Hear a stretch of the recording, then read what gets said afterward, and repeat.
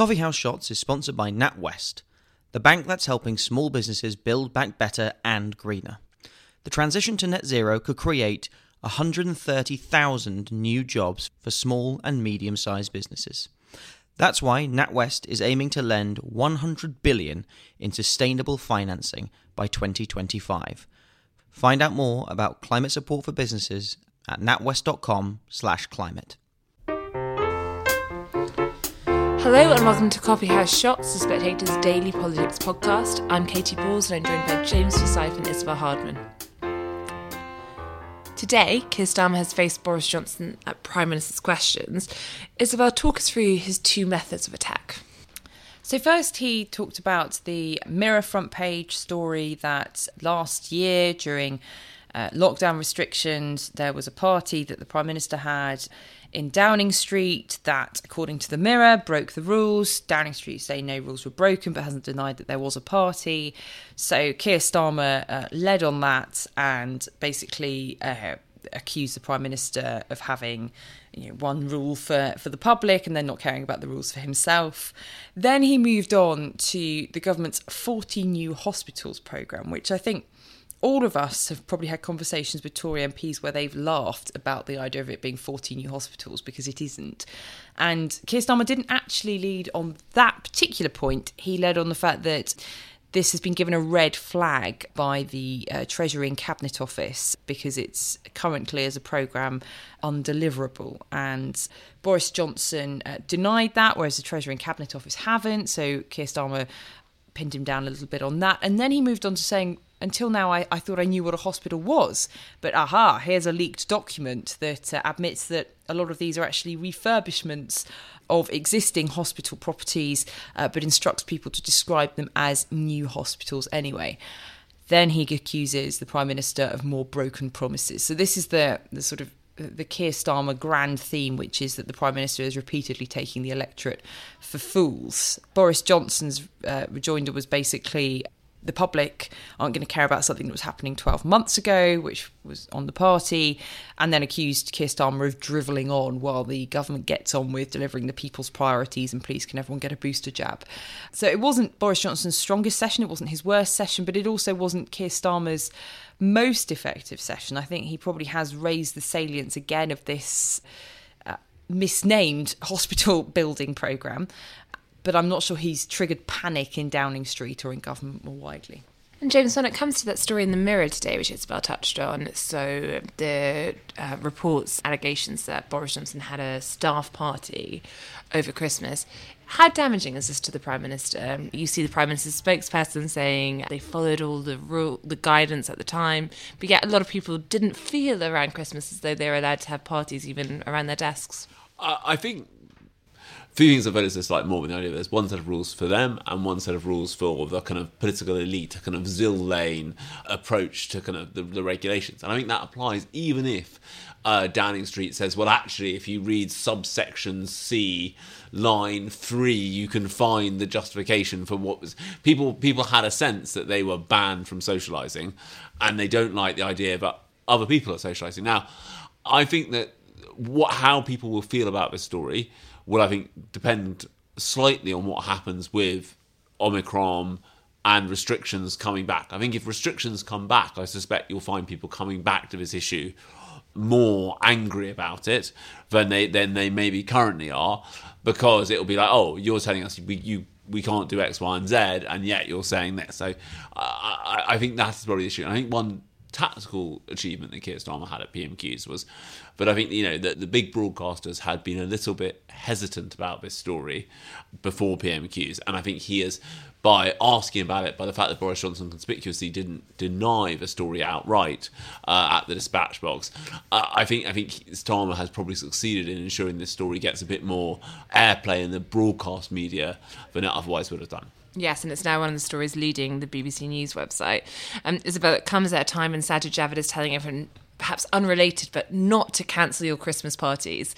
Downing Street have been accused of mixed messaging when it comes to something that they have been accused of many times before, when it comes to recent comments about COVID. We saw Jenny Harris yesterday suggesting actually maybe people should reduce contacts. But for now, the mood music from government is not to worry. Currently, the line from Downing Street is that the guidance hasn't changed, and Boris Johnson said at the press conference yesterday that he didn't want people to cancel Christmas parties and nativities, even though you can, not that he said this, but you can understand why some people might be taking that precaution.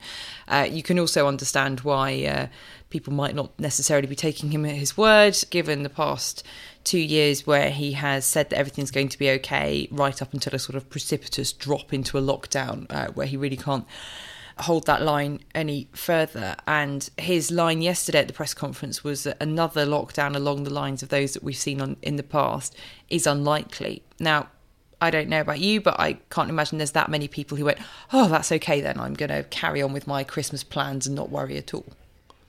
I think there's also a tricky question here for the government, which is, if they start suggesting that the Jenny Harris thing, which has obviously caused outrage among Tory MPs, that this idea people should voluntarily cut down on their contacts, I think one of the other things that the government will be aware of is that for industries such as hospitality that have had that have been shut for a lot of the time, they've survived off government support. The government isn't bringing back that support. If you suddenly saw everywhere cancelling their Christmas parties, that would probably tip quite a few businesses over the edge. So they are once more stuck in this difficult position. I think it's particularly difficult because they are not yet sure how worried they should be about Omicron. I thought, thought it was an interesting point that Chris Meyer of the Times makes is that the government are now trying to talk almost about two pandemics. There's the Delta pandemic, where they feel that the measures are winning, that hospitalizations are dropping. And then there's this Omicron pandemic, I will pronounce it correctly at some point, where no one is quite sure what is going on, how bad it is going to be, how much it escapes the vaccine, how much the vaccines would still prevent against severe disease regardless, which both BioNTech, who helped develop the Pfizer vaccine, and the Oxford team who helped develop the AstraZeneca vaccine are still quite confident it will be quite effective on severe disease. So there is, oddly enough, we have kind of almost two pandemics going on at the same time, and the difficulty for the government is that the measures required to deal with them are different. At the moment, it's quite clear that if you are prepared to accept the relatively high number of cases that the UK is prepared to accept, then the government's measures on Delta are working. What we don't know yet is whether the government's measures are sufficient on Omicron or not. And Isabel, we've been talking about the government's plans and how Jenny Harris's comments had the potential to rub up Tory MPs the wrong way. Yesterday, we did have votes in the Commons when it comes to the new rules. So face masks in certain areas such as shops, and then also self-isolation if you come into contact with someone who has tested positive for the Omicron variant. There was a rebellion, more so on one vote than the other. Yeah, there were two votes. One was on the wearing of face masks and in shops and on public transport, and the other one was on self-isolation requirements for people who have a contact who tests positive. And those rebellions, there was, as you say, the one on mask wearing passed 434 votes to 23, and then the self-isolation vote was 431 votes to 36. Now, generally, it's considered that 40 is the problematic number for a rebellion. And obviously that second vote was very close to that. And I think there's a couple of things at play here. One is that Conservative MPs are just very upset about the idea that these regulations were brought out before they got a chance to vote on them, and they don't like the way in which Parliament has been treated throughout this pandemic, really as an afterthought, a sort of rubber stamping operation. The other is on the substantive policies, which is that a lot of MPs, and I think Steve Baker was the one who expressed this as ever most forcefully, are worried that we're just going to bounce in and out of these restrictions possibly forever, because if you get new variants and they are vaccine resistant, and you have drugs companies like Pfizer saying, as they have this week, that it would take 100 days to develop a tailored vaccine, even though scientifically that's very impressive, it still means 3 months potentially of restrictions. And so the concern of these Conservative MPs is you're basically never going to come out of mask wearing and pingdemics for forever. I also think one of the other things here is that the debate has moved a long way, and not just in this country. You look at Ursula von der Leyen, the President of the European Commission, saying, now this is not a European Union competence, but she was essentially saying that the European Union has to have a conversation about compulsory vaccination to deal with COVID.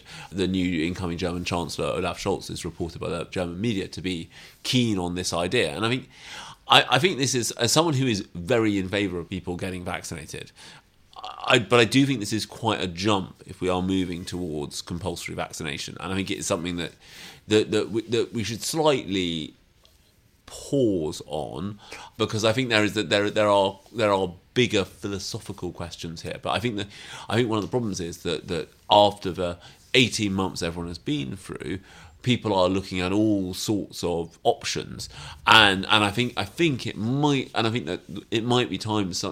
Now, this is not a virus that gives you much time to think, but it might actually be time to take a moment to think as to whether introducing kind of compulsory vaccinations is whether it's going to really, what it might do to the take-up rate of other vaccines, which is what Chris Whitty's argument in private here is.